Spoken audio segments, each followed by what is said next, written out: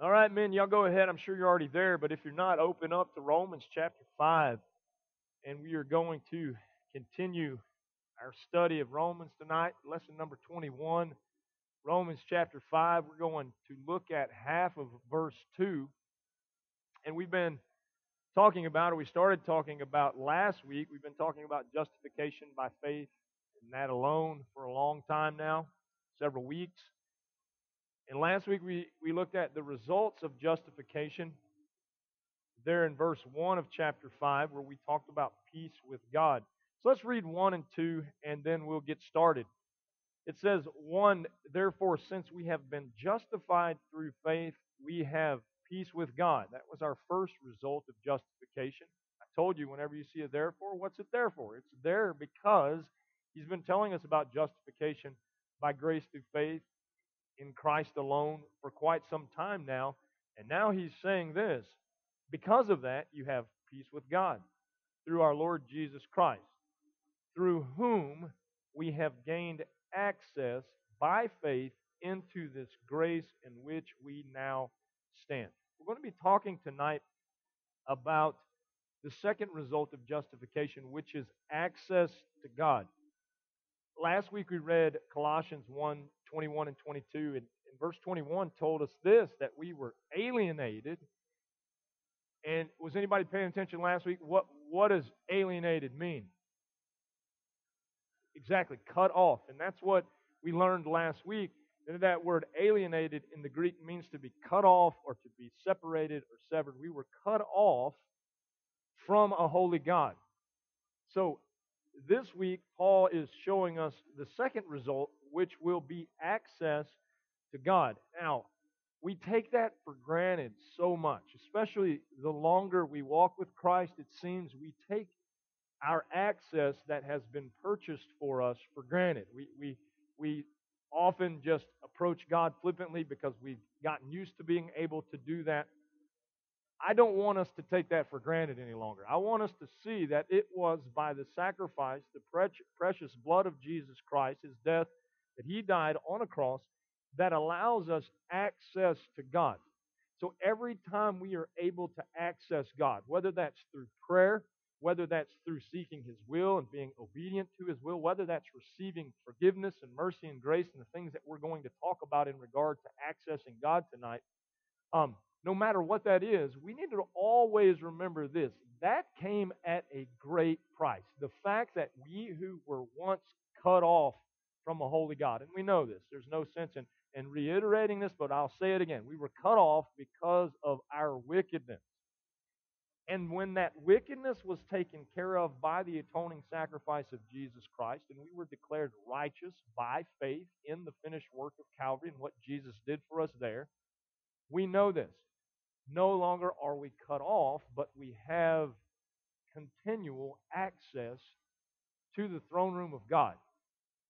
Now, please understand, before Christ, we were not welcome to access our holy Creator. Cut off, completely separated. J.I. Packer says this. He says, access to God under all circumstances is guaranteed by Christ's one sacrifice that covers all transgressions. I don't want us to take our access to God for granted because our access to God comes through that one sacrifice of Jesus Christ that made it possible. Now, in saying that, I want you to understand the principle pre-Christ, before you were in Christ, and those that you know who aren't in Christ. They do not have access to the things that we are going to talk about in regard to God tonight. In fact, they don't have access to God at all. They can't walk in His will. They can't walk in obedience. They can't live according to His plan. They don't receive His mercy. They don't receive His grace. They don't receive His fellowship. They're not in His family. All of those things come through the sacrifice of Jesus Christ, and that sacrifice of Jesus Christ, we know this. We have hammered this, and we will continue to hammer it, is the only thing that allows us to be right, righteous, that allows us to be declared right with God. So what we're going to do tonight is going to be a little different. I'm going to get some discussion from you. And I'll say this. Keep your feedback as brief as possible because I'm going to repeat what you say so that anybody listening can kind of hear the feedback. So when I call for feedback, it will be obvious. You'll know that. But the first thing that I want us to talk about, I want us to talk about um, God's mercy. Because of justification, we have access to God. We know that. And having access to God, we receive an abundance of things from the riches of His grace that He lavished on us in Christ. So we're going to look at those things, and I'll tell you this. We could spend months talking about every little intricate thing that we have been allowed in Christ to access from a holy God. All of those things will be contained, I believe, somewhat in what we're going to talk about tonight, the 7 things that we are going to cover. But we won't be able to talk about every little minute thing because that's how wonderful our God is. We could spend our whole lives probably sitting in a room just like this, thinking of little things that we have access to because we have access to God the Father through Jesus Christ and what He did at Calvary. So we're going to start like this. The first thing I want you to see is God's mercy. Because of justification by faith in Jesus Christ, we have access to God, which includes access to God's mercy. Hebrews chapter 4 says this. I'm going to read verse 15, but I want to really focus on 16. In fact, the first 2 points we're going to focus on 16. But 15 says, "For we do not have a high priest who is unable to sympathize with our weaknesses, but we have one who has been tempted in every way, just as we are, yet was without sin." Of course, he's referring to Jesus, our great high priest, who was sinless. He says in verse 16, "Let us then approach the throne of grace with confidence, so that we may receive mercy." So that we may receive mercy. When we were cut off because of our sin from God, we had no access to the mercy of God. But because of Christ, we now have access to every ounce of God's mercy. Now, if you've read your Bibles, you know this, that His compassions, what do each day? Huh? They don't fail, but what do? They renew themselves each day. His compassions are new every single day. His mercy is never going to run out. Anybody here thankful for that? 1 Peter chapter 2, verse 9 says, "But you are a chosen people, a royal priesthood, a holy nation, a people belonging to God, that you may declare the praises of Him who called you out of darkness into His wonderful light." Watch what he says in verse 10. "Once you were not a people." Why? Because we were cut off from God. He says you're not a people, but now you are the people of God. Once you had not received mercy, but now you have received mercy. Somebody tell me how you actively see God's mercy, because when we talk about these elements, we're going to look at the now and we're going to look at the eternal. Somebody tell me how in your life now, in this earth, that you experience access to God's mercy. How would that be? This is the feedback time. Yeah, you receive forgiveness of your sin, for sure. Someone else, how do you, right now, experience the mercy of God? Because you have access to Him.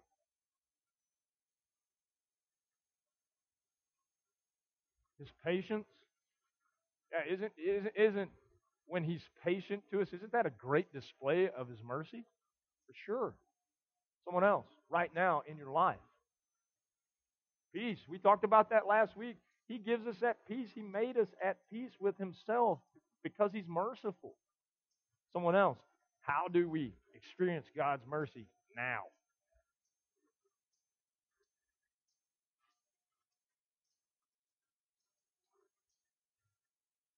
Yeah, I mean, here we go. Spiritual growth, understanding and seeing that God is there and He's leading, He's guiding us. He's guiding us away from potential things that we know not of, for sure. Someone else. Not giving you what you deserve. Now, that's what I have in my list of things to talk about. Not giving us what we deserve. I am experiencing access to God's mercy right now because He did not judge my sin. I know this. I know what Scripture says. It says that I was born into this world condemned already. Every day that I don't, just like Jay said, every day that I realize I don't, nor will I ever get what I deserve, I see God's mercy. That's His mercy. So what about eternally? How are we going to experience God's mercy in the eternal? We're not going to face His wrath. I think Paul's covered this for us, hasn't he? That all of us apart from Christ, we're destined for the wrath of God. He made it pretty clear in the previous chapters that there are going to be people who face and are facing right now the wrath of God. We as believers, we can rest assured of this. The wrath of God has been removed from our life because we have been justified, declared righteous by a holy God because of what Jesus Christ did for us at the cross and faith in that alone. What else for eternity in regard to accessing God and His mercy will we see? Yeah, reconciliation. Will we experience eternally reconciliation with our Creator? You bet. These are reasons that we ought to rejoice when we think about the magnitude of the fact that we have access to God. That includes the here and the now and the eternal. Anyone else on the eternal aspect of it? Rewards. Anybody here believe that God is a God who rewards those who diligently seek Him? He is, because Scripture says that He is. So here's the thing. Do we deserve any reward? Yet He's going to reward the faithful for all eternity? That's mercy. Someone else. To be seen in Christ's righteousness. Did you know this? You will experience the mercy of God for all eternity. He will never see you as the filthy scoundrel who you were before you were redeemed. He will see you as glorified and perfect and holy, without spot, without blemish, just as He sees the Son, the Lord Jesus Christ. Wow.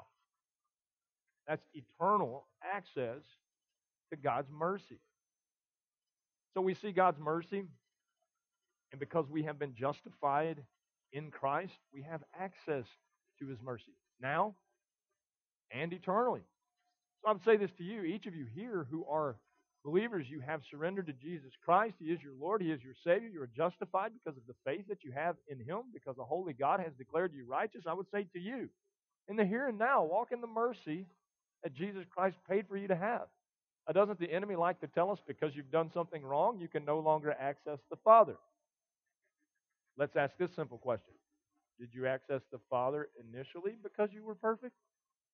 You were in need of what? Mercy. And God, who is rich in mercy, gave you that mercy. And He will continue to give you that mercy in this life and for all eternity, because it was purchased by the sacrifice of Jesus Christ on your behalf and on the behalf of all those who by faith trust in Him. They are justified and declared as righteous, giving them access to God and access to God's mercy. Secondly, we not only have, because of justification, access to God's mercy, we have access to God's grace. I know sometimes we get the two confused. We're going to clear that up tonight, I hope. But Hebrews makes a distinction. Again, 4:16, he says, "Let us then approach the throne of grace with confidence so that we may receive mercy and find grace to help us in our time of need." So he speaks of mercy, and then he speaks of grace. And we know that both of those come because we have access to God, because we have been justified through Jesus Christ. We now have access to God's mercy and to God's grace. Ephesians chapter 2, we've read it many times in this study. We're going to read a portion of it again, verse 4 of 2. We'll read on down to 7 or 8, but it says, "Because of His great love for us, God, who is rich in mercy, made us alive with Christ even when we were dead in transgression. It is by grace you have been saved. And God raised us up with Christ and seated us with Him in the heavenly realms in Christ Jesus. Why? In order that in the coming ages He might show the incomparable riches of His grace expressed in His kindness to us in Christ Jesus." We heard earlier that mercy and the fact that we can access mercy allows us to not get what we deserve, right?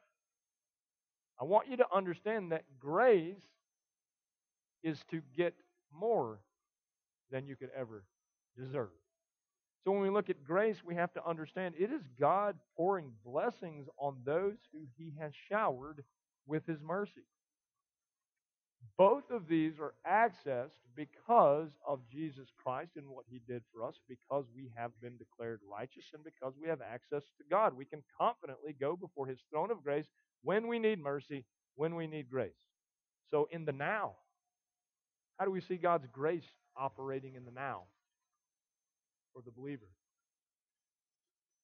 Him enabling us to do what He requires us to do. Isn't that grace? The power of the Holy Spirit. God's grace to enable us to do what He's called us to do. We couldn't do it without His grace, could we? What else? Every resource. Does our Heavenly Father tell us to do anything that He does not give us the resources to accomplish that? Absolutely not. Someone else. In the here and now, how do we see access to God's grace in our life? Any of you have blessings that you receive in the here and now from God? Huh? Now let me ask you this question. Did any of you deserve them? No. Are they beyond anything that you could even begin to measure or even imagine? Yes. We forget to look at the simple things and to realize. I say this to people all the time, and they don't quite understand it. Anything that we have, please listen to me. Anything that we have that is better than hell is grace. It's a blessing. It's a blessing that you didn't deserve. It's a blessing that comes straight from God. Now we know this. He showed us His mercy. He rescued us from hell. Now anything after that is from the riches of His grace. Someone else, how do you experience His grace in the now? Hold on, one at a time. Hold on. He said prayer, and I don't want to leave that one. Prayer. Man, to think that we can, now because we have access to God, receive from our Heavenly Father what He leads us to pray through the Spirit and ask Him of. Prayer. Someone else. Fellowship. And we're going to talk a lot about that in just a second because that's part of the access, that koinonia, that intimate fellowship. But yes, someone else. Restoration. Doesn't He give back what sin destroyed piece by piece, even in our lives? We know that He will ultimately for eternity, but I can't help but think back to the story of Job. Did He restore Job beyond anything that he had in the beginning? Did He have to? Let's ask this question. Did Job deserve it? Did Job earn it? No, it was all according to God's restoration and His grace. Anyone else want to share on the nows of God's grace? Yeah, hope. In fact, next week, we're going to talk a whole lesson about hope, but hope is a grace. We have it because He allows us to have it every day that we hope. When there is a world who is out there lost and floundering, who has no hope, God has blessed us with the eternal hope. Someone else. What about the eternal in regard to God's grace? Yeah, eternal life. Isn't that a pretty huge promise that Jesus makes? Now, watch this. If I didn't get hell, because I deserve hell, that would be God's mercy. Aren't you thankful that He takes it a step further? And He says this. You deserve hell, but I'm going to rescue you from hell. And I'm going to declare you as righteous. And because I have declared you as righteous, I'm going to give you the full right of a son. I'm going to bring you into my house, and you are going to dwell with me for all eternity. Listen, men, that's grace. Every day, when we are joined together with Christ, every day, every second of eternity is going to be grace upon grace upon grace upon grace. Every single moment is going to be the greatest reward that we could ever imagine. What else can we think of when we think about His eternal grace? when we are glorified and we are now not only positionally righteous, we're practically righteous. He makes us the righteousness of Jesus Christ, glorified in perfected state. Now think about that for a second. What kind of grace is that? When we enter into His presence, there will be no more fear, anxiety, doubt, depression, sickness, temptation, lust, anything that comes from the flesh. We will no longer experience that because He is graciously going to glorify us. We know Scripture says, in the moment and in the twinkling of an eye, boom, it's going to happen. And as that happens, we are going to be graced when we see Christ face to face for the very first time. We are not going to see Him through our sinful eyes. We are going to see Him through our perfected eyes. We are going to experience Him forever. Watch this. Unhindered by sin. We have no idea what that's going to be like. I can't even begin to explain because I can't even begin to understand what that's going to be like.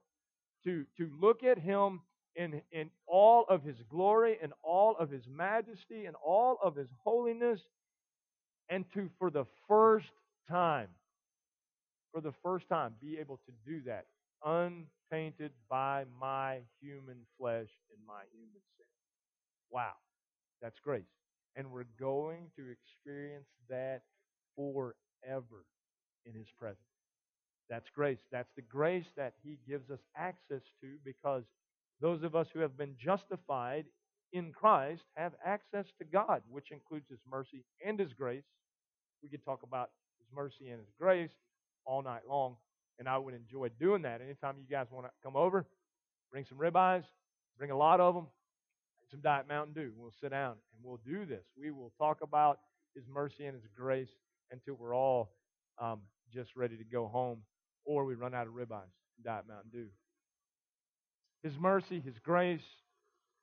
But let's don't stop there. When we have access to God, and we've touched on some of these others that we're going to, in talking about mercy and grace, that we're going to be discussing. But the next thing we see is, because of justification through faith in Jesus Christ, we have access to God, which includes access to God's righteousness, to His righteousness. We started to touch on this, and I had to pull back the reins a little bit, but now we're here. Philippians chapter 3, verse 7 says, "But whatever was to my profit," Paul says, "I now consider loss for the sake of Christ. And what is more, I consider everything a loss compared to His surpassing greatness, or to the surpassing greatness, of knowing Christ Jesus my Lord, for whose sake I have lost all things." Everything that had once been important to Paul is no longer important. I consider them rubbish. Did you really lose anything if it's rubbish? "That I may gain Christ and be found in Him, not having a righteousness of my own that comes from the law, but that which is through faith in Christ, the righteousness that comes from God and is by faith." We've been talking about this righteousness all the way back in Romans chapter 1, verse 17, that righteousness that comes from God. Now, it comes from God because we have been justified, and because we have been justified in Christ, declared righteous, we now have access to God, access to God's mercy, access to God's grace, and access to God's righteousness. Now, how do we experience God's righteousness in this world that we live in right now? Somebody help me. Conviction. Right? What is that conviction doing? That conviction is moving us towards what? Righteousness. It's moving us toward doing the things that we were incapable of doing before we could access the righteousness of God. Someone else. Obedience. That's why these things, when we're obedient, are called righteous acts. We know this in and of ourselves. Our righteous attempt is what? Filthy rags. Now that we're in Christ and we've been declared righteous, accessing the righteousness of God because we have access to God, we know this. His Holy Spirit who lives in us, just as we've already covered, He leads us into what? Righteousness. He leads us into righteous deeds. We know this. Some of those deeds that He leads us into, we were incapable of doing on our own. Many of you have walked with Christ long enough that, and I know this, I see it in my life, He does things through me, and I'm awe-stricken that He's done that through me. Because I know this. It's completely opposite of my human nature. My human nature is to tell you to take a hike. But yet He does things like kindness and mercy and compassion through a guy whose nature is to tell you to take a hike. And so we see His righteousness in the here and now. We see it and we experience it because, we've already used this term, we have been made righteous positionally. Because we have been made righteous positionally, practically that begins to come out of our life, doesn't it? Someone else, righteousness in the now. How do you see your access to God's righteousness being lived out? It's forgiveness. Yeah, He lets you experience the fact that you've been made right by forgiving you, doesn't He? Someone else. Forgiving yourself, getting past your shame. It's not important, let me say this, that you forgive yourself. What's important is this, that you rest in the forgiveness of God. Because you may never have the capacity to forgive yourself. But if you're a believer here today, you have the capacity in you to rest in the righteousness of God. So when the enemy comes against you and he tells you how wretched you used to be and awful that you used to be, and you said, I can't forgive myself, that's okay because God has forgiven me and I am justified and He has allowed me to access His righteousness. So we see in the now, understanding His Word, He's leading us in paths of righteousness, and we know in doing that, we see those things unfold in His Word. Isn't it funny how the Word comes alive to a believer, and before you know it, our life begins to conform to the things in the pages of these 66 books that are outdated, right? As many would say. They're not relevant. You're not saved. Because I promise you, these 66 books are relevant to every person who's truly been born again, who has been justified by faith in Jesus Christ and Him alone. So we see God's righteousness in the here and now. What about eternally? How will we experience that? In the very presence of the Father, we will see the full extent of righteousness, won't we? Is anybody going to get to be in His presence for eternity without full righteousness? Can anybody achieve full righteousness on their own? We've covered this in the study so far. I want to make sure you're getting it. No, because there's a righteousness from God that is apart from the law or anything that we can do. We can't be justified by those things. We're justified by faith and faith alone in Jesus Christ.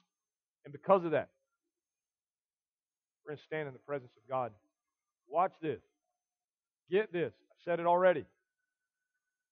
100% righteous. Now stop. Think about that for a second. You don't really know what that's like. But you will. That's a promise from God. You will. You will stand there without spot, without blemish, in the holy presence of your Creator because of what Jesus Christ did for you at the cross. I know what people say. Kirk, that cross is just a really big deal to you, isn't it? Yes. My Lord who died there allows me access to my Creator that I could not have had. I had no access to His mercy, to His grace, to His righteousness. But now, I will be made eternally righteous in the presence of a holy God because of what Jesus Christ did for me. Many of you don't understand this. If you get that principle, I mean, if you really get it, you will be ahead of 90% of American Christians who do not really fully understand justification through faith alone in Jesus Christ. How it then, and then alone, is able to declare us as righteous in the sight of God. Not by what we did, but what Christ did for us. So we see, because of justification, by faith in Christ, we have access to God, to God's mercy, God's grace, God's righteousness. And then this one that we forget about a lot of times, God's will. I love it when a lost person comes to me and asks me to help them find God's will. And I tell them, you're not going to find it. You're not going to find God's will. You don't have access to knowing God's will. You can't. You can't, as an unbeliever, know the will of God. Now, I can tell you this.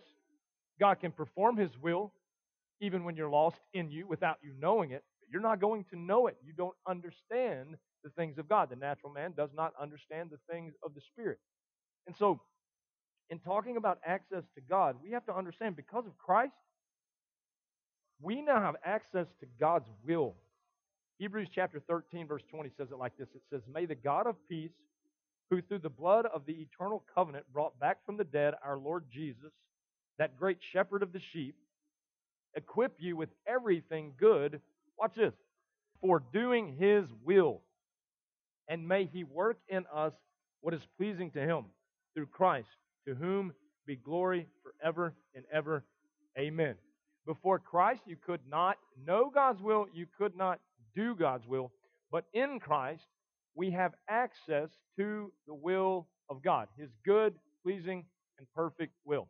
I get cracked up when I have people come to me and they say, "Pastor, I'm looking for the will of God. I've looked everywhere. I've searched everywhere." And I tell them this. "Are you a believer?" "Yes, I'm a believer." He's not hiding it from you. Why are you looking so frantically? You don't have to go on a hunt for God's will. You rest in God's will. You walk in the Spirit, you will walk in the will of God. People crack me up all the time. And Christians who've been Christians for a long time. Why do I have complete and utter access to the will of God for my life? Because Christ paid for me to have that. God is not going to hide from me what God desires of me for His glory. He's not going to hide it from you. So stop going on this frantic hunt searching for God's will and just rest in the sacrifice of Jesus Christ, what He did for you at Calvary. And in doing that, as you walk in the Spirit, watch this. You are going to find yourself walking in the will of God. Now, what's cool is as a believer, you're now going to recognize the will of God. And you're going to recognize those things that are not the will of God. So how do we experience access to the will of God in our life right now as a believer? A new want to. Man, don't you? New desire. Let me just help you. If you've been a Christian any amount of time and you don't have a new desire, you need to rethink your Christianity. You have a new desire. Does that mean you always get it right? No. Sinless perfection is not what we're looking for. Sinless perfection is not the evidence that you're born again. But I promise you this, a desire to do the will of God is. Desire to do the will of God is evidence that you truly are born again. Someone else, how do you experience that access to the will of God in the here and now? You have a heart of a servant. Jesus come here with anything less than that? Absolutely not. The heart of a servant. How do these things come about? He guides you. Is that what you said? He guides you? Yeah. And how does He guide us? Okay, His Word. Let's talk about that for a second. We can know God's will because of God's Word. When you were an unbeliever, this was just a book. It didn't make sense. You know, that's a cue to me when somebody comes to me and they say, "Pastor, man, I read the Bible, it just doesn't make sense." I go, ding, ding, ding. So tell me how long you've been a Christian. Well, I'm not sure. I'm just really getting into this thing, and that's why it doesn't make sense. Because you're trying to, from the natural, understand something that's supernatural. You're not going to do that because this is a revelation to God's people of His will. You're not going to get it. I didn't get it either. But when we're born again, when we are justified by grace through faith in Jesus Christ, in Him alone, we know this. God then allows us to see His Word. It begins to open up. We, in fact, get hungry for the truths that are found in here. Our eyes are open to things we never have seen before. Our mind is open to things that we have never contemplated before. Our heart is open to the things of God like it never has been. So understand when we look at that, yes, the will of God is revealed to us through the Word of God. How else? Through discipline. Hey, if God disciplines you away from something, is He showing you that that's not the direction that He wants you to go? Absolutely. See God's discipline as the fact that you have access to the discipline of God. What did we talk about Sunday? Hebrews chapter 12, we know this. If you're without discipline, you are illegitimate. You're not His child. So when we see the fact that He disciplines us, it confirms to us we are His child. Good news. I used to get upset about it. got to a point in my life where I tried to rebel against God. I'm ashamed of it. Wish I wouldn't have done it, but I did. But what confirmed to me that I was His is He got my attention and He put me back in line. He didn't let me, nor will He ever let His children settle in rebellion and disobedience ever again. We were purchased from that. And so He's not going to let us go back into that. You're going to face His discipline, and facing His discipline, it is because you have access to the will of God through faith in Jesus Christ. Someone else. How do we experience in the now? Man, a motivation to bring glory to God, not ourselves. Isn't that the truth? Is that His will? Is He constantly teaching us that? He does it in His Word. Y'all are leaving out an important, I'll give you a hint, person in all of this who allows us to know and to do the will of God. Holy Spirit. Please do not be afraid of Him. Okay? Do not be afraid of Him. Because the only way that we can even accurately interpret the Scriptures is because the Holy Spirit lives inside of us. When the Holy Spirit comes to live inside of us, because we have access to God through Jesus Christ and what He did for us at the cross, the Spirit comes to live inside of us. Now we can understand the Word of God. Now we can understand the will of God through the Word of God. Right? It is the Holy Spirit who is working in and through us. He is our guide. He is our counselor. He is the one who is leading us through this Christian life in the here and now. Don't count Him out. I promise you, you need Him. Someone else. The will. How'd you know that? Where'd you read that from? Did you read that from Reader's Digest? Huh? No, you didn't get that from Reader's Digest, right? 1 Thessalonians 5. This is what Paul says. He said that. Hey, here's the deal. Here's the will of God. How did Paul know to tell them that? He didn't read it in Thessalonians. Holy Spirit revealed it to him. Holy Spirit and the Word of God are going to never contradict each other, always complement each other, because every word written in here was inspired by that same Spirit who lives in us, leading us and guiding us into the will of God. So, we talked about the now in regard to access to God's will. How about eternal? Man, I like the way you said that. We get to serve Him forever. Did you know this? When we get there, there will be no more distractions. There'll be no more jobs, right? There'll be no more worry about how we're going to take care of our family. There'll be no more stress. Praise the Lord, there'll be no more traffic. We will get to, forever, serve and worship Him. Bring glory to Him in all that we do, not only in this life, but for all eternity. I say it to people all the time. Understand, guys, this is just practice. The worship that we get to experience, parts of God that we get to experience now in our unglorified state, it's practice. Because one day we're going to get to, with every ounce of energy, every ounce of our being, I don't even know what that looks like. Just to think about it thrills my heart to think that one day I'm going to get to bow at His feet, and there's not going to be 70,000 different distractions enter into my busy human mind. It will be Him alone, His will alone, for all eternity, serving Him, bringing Him glory in the presence of all of the redeemed and all of the heavenly hosts. And I have no idea, only glimpses in Scripture that I see of what all that entails. But because of Christ, we get to be a part of that. Because of Christ, when we see those angels bowing down, singing, "Holy, holy, holy is the Lord God Almighty, who was and is to come," because of Christ, we get to join in His holy presence with them one day. All glory to God. Praise to Jesus for His obedient death on the cross. God's will. We have access to it. Don't forget that. You as believers, if you want to know God's will for your life, you are not reading these pages, you are missing an opportunity to know God's will for your life. Okay?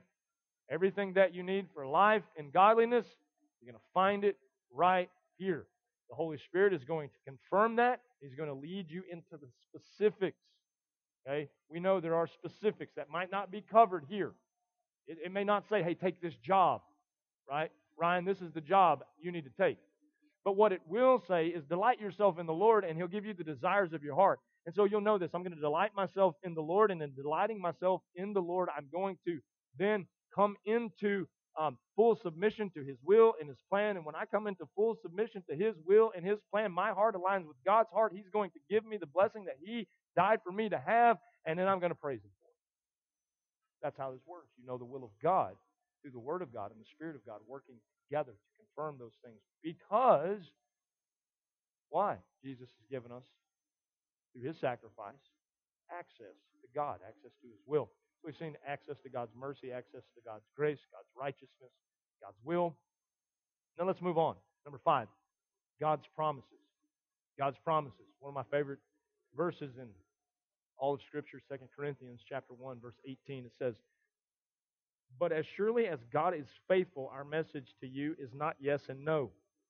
For the Son of God, Jesus Christ, who was preached among you and by me and Silas and Timothy, was not yes and no. But in Him it has always been, I like this, yes. Yes. Do I have access to God? Yes. But I've been a scoundrel. But you still do because of Jesus Christ. It's yes. Watch what he goes on to say. He says this, for no matter how many promises God has made, they are maybe in Christ. Anybody have that translation? If you do, trash it. It's not what it says. It says they are yes in Christ. And so through Him, the amen is spoken by us to the glory of God. Do you know why God wants to fulfill His promises to us, those of us who are in Christ? It says it right there at the end. To the glory of God. So we have access to God's promises in Christ. They are yes. How do we experience that in the here and now? His provision. Did Jesus Himself teach us to not worry about tomorrow, for tomorrow has enough to worry about? Did He not teach us to trust Him? Seek first, Matthew 6:33, seek first the kingdom of God and His righteousness, and these things, all the provision you need, these things shall be added unto you. So because of Christ, we have access to God the Father. Because we have access to God the Father, we have access to God's promises. All of His promises are yes and amen in Christ. In the here and now, how else do we experience access to God's promises? We can stand firm, can't we? Do we have to waver? No, we don't have to waver on a single thing, do we? We can stand on the Word of God, the promises that we find in the Word of God. And even though we have not seen some of these promises fulfilled yet, we will. They will be fulfilled. Just as we look back in the prophecies that were made prior to Christ, they were fulfilled. All the prophecies that are yet to happen and the promises that are yet to be fulfilled will be fulfilled. We can stand in that. I just like to stand in it and not argue with people and then watch God work. Isn't that amazing? Where you just stand in it and you go, I know what you're saying and I hear what you're saying. And I even respect you as a person enough to listen to you. However, I also know what the Word of God says. I'm not going to argue with you because there's no reason for us to have some needless argument. I'm just going to stand back, stand on the Word of God, and watch what God is going to do. And I can have that confidence to stand because I have been justified through the shed blood of Jesus Christ, and I have access to God's promises. Every one that He's made is yes, His children. Think about that for a second. I encourage you to do this. Go dig through the Scripture and see how many. You know, they can't even come up with an accurate number. You can't even come up with an accurate number to how many promises God has made in His Word. They go back and forth. Well, there might be this. That sounds like a promise. Well, yeah, if He said it, it's a promise. It's going to happen. So anywhere that God has declared something, guess what? It's promise. Whether it says promise or whether it doesn't. Here's the thing. Are they going to be fulfilled? Every single one of them. Do they apply to us? Yeah, they're all yes and amen in Christ. Moving on. That's the now. Anyone else? How do we experience God's promises in the now? You can be bold? Sure. In our boldness, we express our confidence in the promises of God. Does He not tell us? That don't worry about what you're going to say. It's the promise he made to the apostles. Don't worry about what you're going to say when men imprison you, put you in dark cells and threaten to kill you or torture you. I'll give you the words to say. Now, I want you to know this. We're all sitting in this room today because there were those who had confidence. They rested in that, and it came out as boldness because they trusted in the promises of God, because they knew. They knew one, that the gates of hell will not prevail against this church. There's nothing. There's nothing on this earth. So that if they lost their own life, if they were beheaded, if they were crucified, if they were tarred and feathered, burned at the stake, we win. Why? Because God has promised that we're going to win, that we are going to be victorious, that He has overcome the world, and because He has overcome the world, we too will overcome the world because of what Christ has done for us. Yes, all of the promises in Christ are yes. Someone else. Trials and tribulations. Did Jesus promise us in this life there'll be trials? Huh? He did.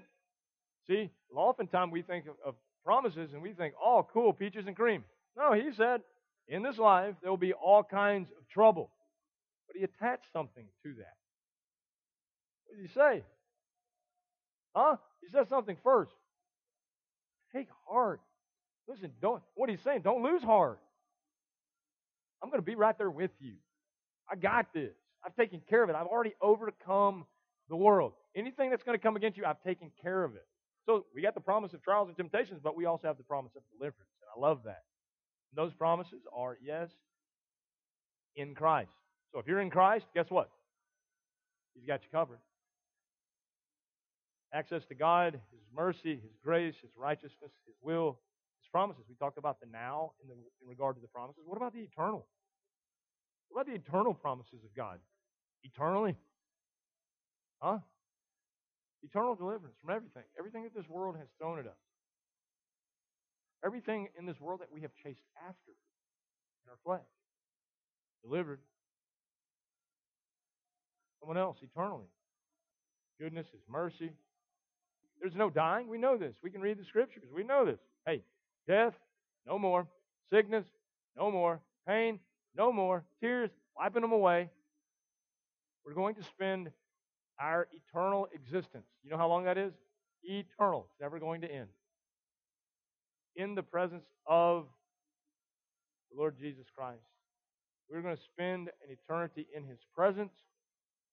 Why? Because He promised we would. Right? Did He tell Peter, if I go away and prepare a place for you, will I not come back and bring you where I am so that you'll be with me? Yes, He did. Has He not promised rescue for all of us? I know we don't talk about it much in churches nowadays. He's coming back for His bride, right?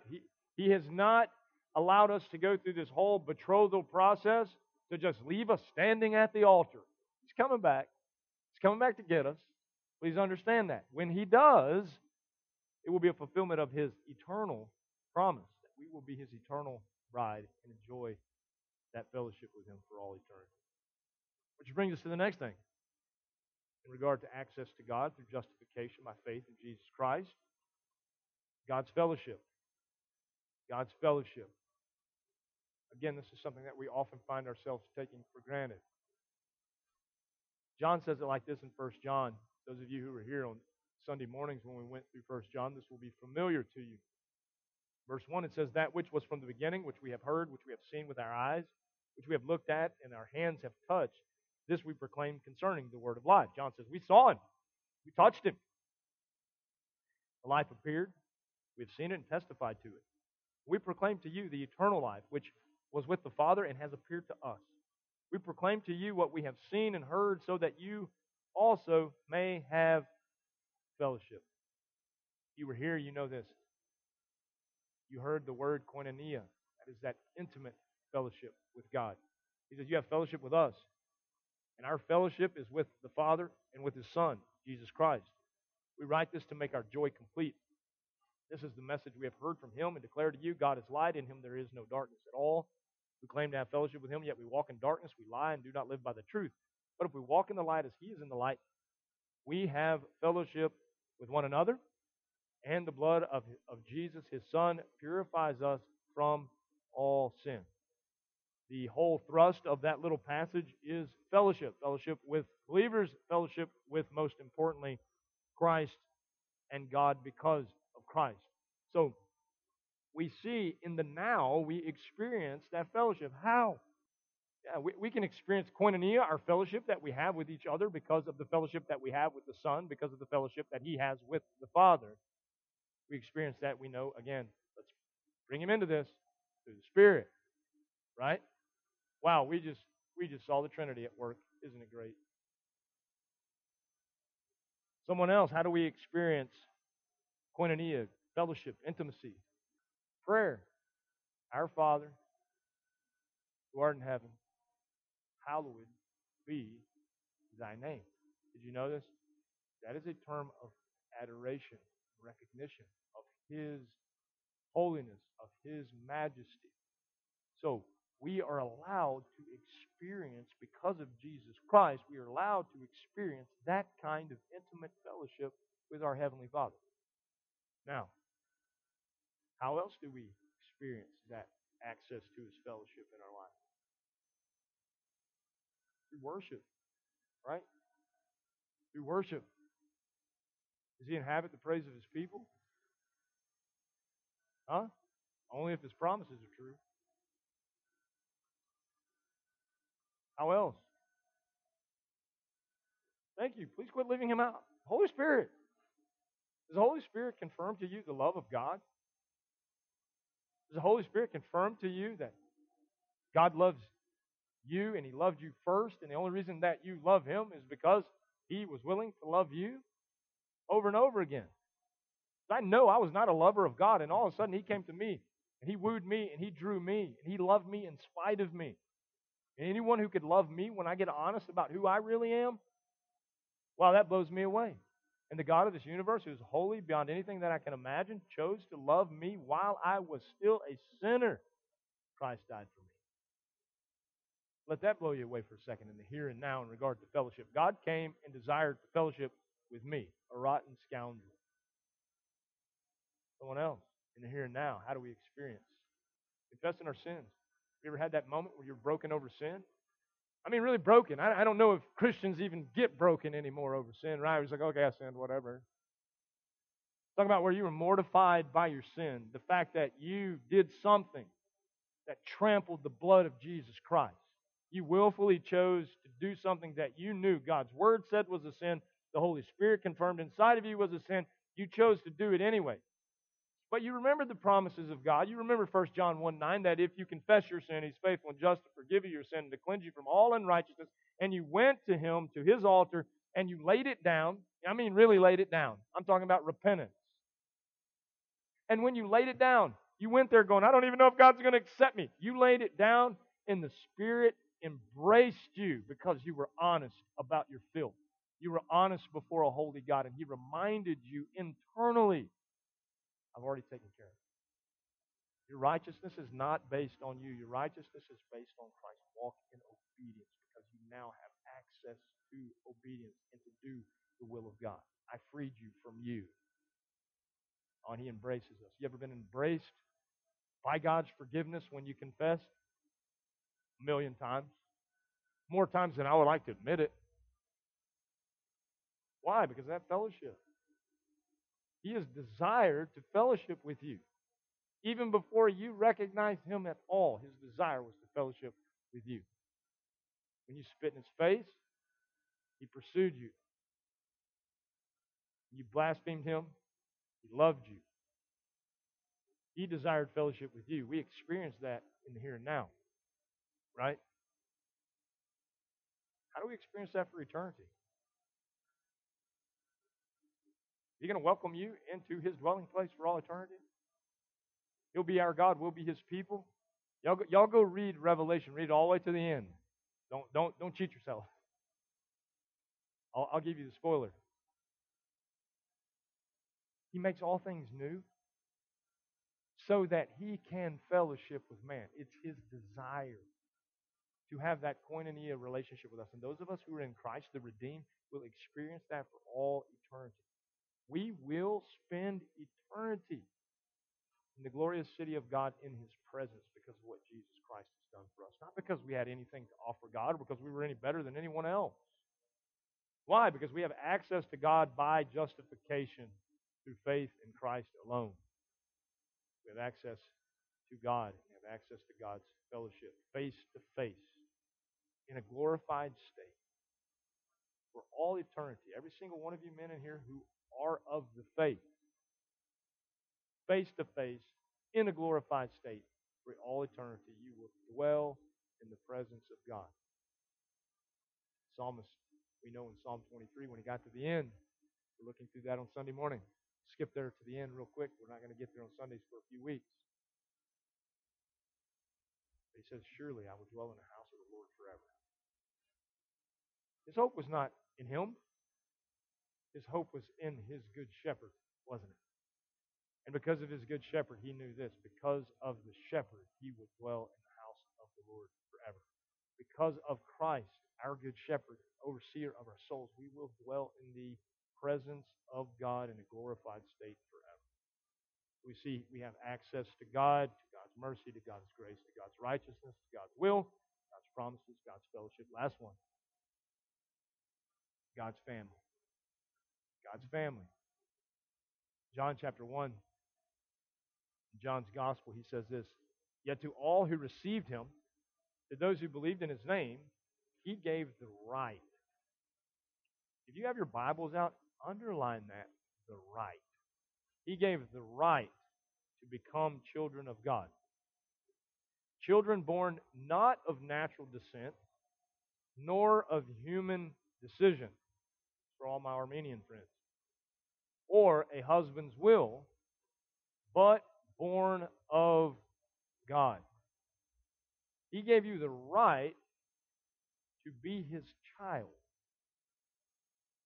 Therefore, because of Jesus Christ, you have access to God's family. In fact, you are made His child, adopted into His fold because of what Jesus Christ did for you on the cross. We now have access to God's family. How do we experience that in the here and now? It's church. That's what I tell people all the time. A believer will want to be in a church. All this junk that you see on social media, the church is not the building. It is if that's where all the people join together. Okay? Because we're joining together as a family. We know the church is not a building. You're trying to justify not gathering with God's family. Stop. We know it's not a building. It's the family of God joining together for one purpose and one purpose alone, to praise and glorify our Lord and our Savior who redeemed us and gave us access to God and to God's family. That's why Hebrews says to forsake not the assembly of the believers. That's why John says in 1 John that we know that we've passed from death to life because we love the brothers. We love the brethren. Right? That's why we're here tonight. I hope it's because we want to join with our brothers in Christ, the family of God, and we want to learn more about the one who redeemed us by His precious blood, giving us access to such a wonderful family. I'll tell you this, you guys, this group of people that we meet with, we praise the Lord for, and together, they're my family. They're my family. They're closer to me than anybody on this planet because they are the family that God has put together for His glory and His name's sake. That's our family. In fact, Jesus made that very clear. That your real family, they're not going to necessarily understand you. That they might disown you. They might not like you. But He made us this guarantee that we're going to be brought into a family, into His fold. A family that, sometimes the lost people don't really understand it. But we have the privilege to know this, that we have access to the family of God. We have the right to be called the children of God. Some people get offended by that when they say, well, that person's, man, they're a little religious. No, I'm sorry, I'm not religious, but I have been given the right to be called a child of God. So if you're noticing that I'm a child of God, all praise and honor and glory to Him, I hope that I am different because I once was lost and now I'm found. Would you like me to tell you how you who are lost could be found as well? And let's roll with the gospel at that point, can't we? And so as we look at this, we have access to God and His family. in this life. How do we experience that? What goes on with that? What does this even mean? Somebody elaborate. What does it mean to be a part of his family right now on this earth? Anybody here benefit from that? How? Relationships. We lean on each other. Scripture talks about spurring one another along. Do we do that? I hope that's what we're doing. Let me tell you this. When I stop spurring you along as your pastor, y'all go to the elders and say, I think it's about time that y'all ask Kurt to leave because he's not spurring me along anymore. Now, if you just don't like the color of shirt I wear, just get over it. Okay, some of us have style, some of us don't. Okay, and I happen to like plaid, right? What else? How do we benefit or what do we experience from access to God's family? We have unity, don't we? Anybody in here ever had to just put your differences aside with anybody in this room? You don't have to tell us all the details before you all get scared. Yeah, we have to do that. You know what families do? Huh? Do you have some people in your family who they kind of get on your nerves? Huh? Hey, listen, I don't mind being the crazy uncle of the group. I get it. That's my job, right? I'm the crazy uncle of the family. Um, but at the end of the day, it's all about unity in Christ, isn't it? We put our petty differences aside for the sake of the body. We unify. We do the will of God. That's what family's all about. How else do we experience access to God's family in this life? Help each other, right? Shouldn't we serve one another? Did you know that serving one another in the body of believers is the same as serving God? That's exactly what you're doing, because you're serving His children. Anybody here ever lost a loved one and the church comforted you? Anybody here ever been through a hard time and the church helped you? Anybody ever had financial help from the church when they were down and out and didn't know where to come from, and all of a sudden the Spirit kind of worked this thing behind the scenes, and all of a sudden you receive some kind of help? Funny how that works. God takes care of His family, doesn't He? Someone else in the here and now. Godly men to help lead and guide you. Is that the design? Older men in the faith. That doesn't mean you're old and gray-headed like me. It means this. It means that you're mature in the faith. Isn't it our job to lead those who aren't, to disciple them so that they can grow in the faith, so that they can then make disciples as they grow in the faith, who can then make disciples as they grow in the faith? It works. Greatest plan I've ever seen laid out. Here we are, 2,000 years down the road. We're still chugging along under the power of God by His design. God's family. Anyone else want to speak of the now and the benefits of walking in His family in the now? Man, sharing His joy. Shouldn't we rejoice when others rejoice? That's what Scripture says. One of our brothers and sisters are full of joy. Rejoice with them. When they're full of sorrow, guess what? Mourn with them. Isn't that what the church is about? It's the family of God. What a privilege it is. We have the right to be called the children of God. You know, we didn't have that right before we were justified through Jesus Christ, because we weren't the children of God. We had the right to be called dirty, rotten scoundrel on your way to hell. That's what I should have been called. That's what I was.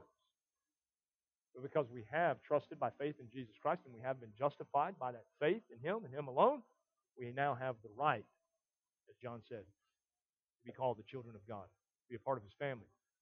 What would that look like for eternity? Go home. Right? Isn't that where our citizenship is?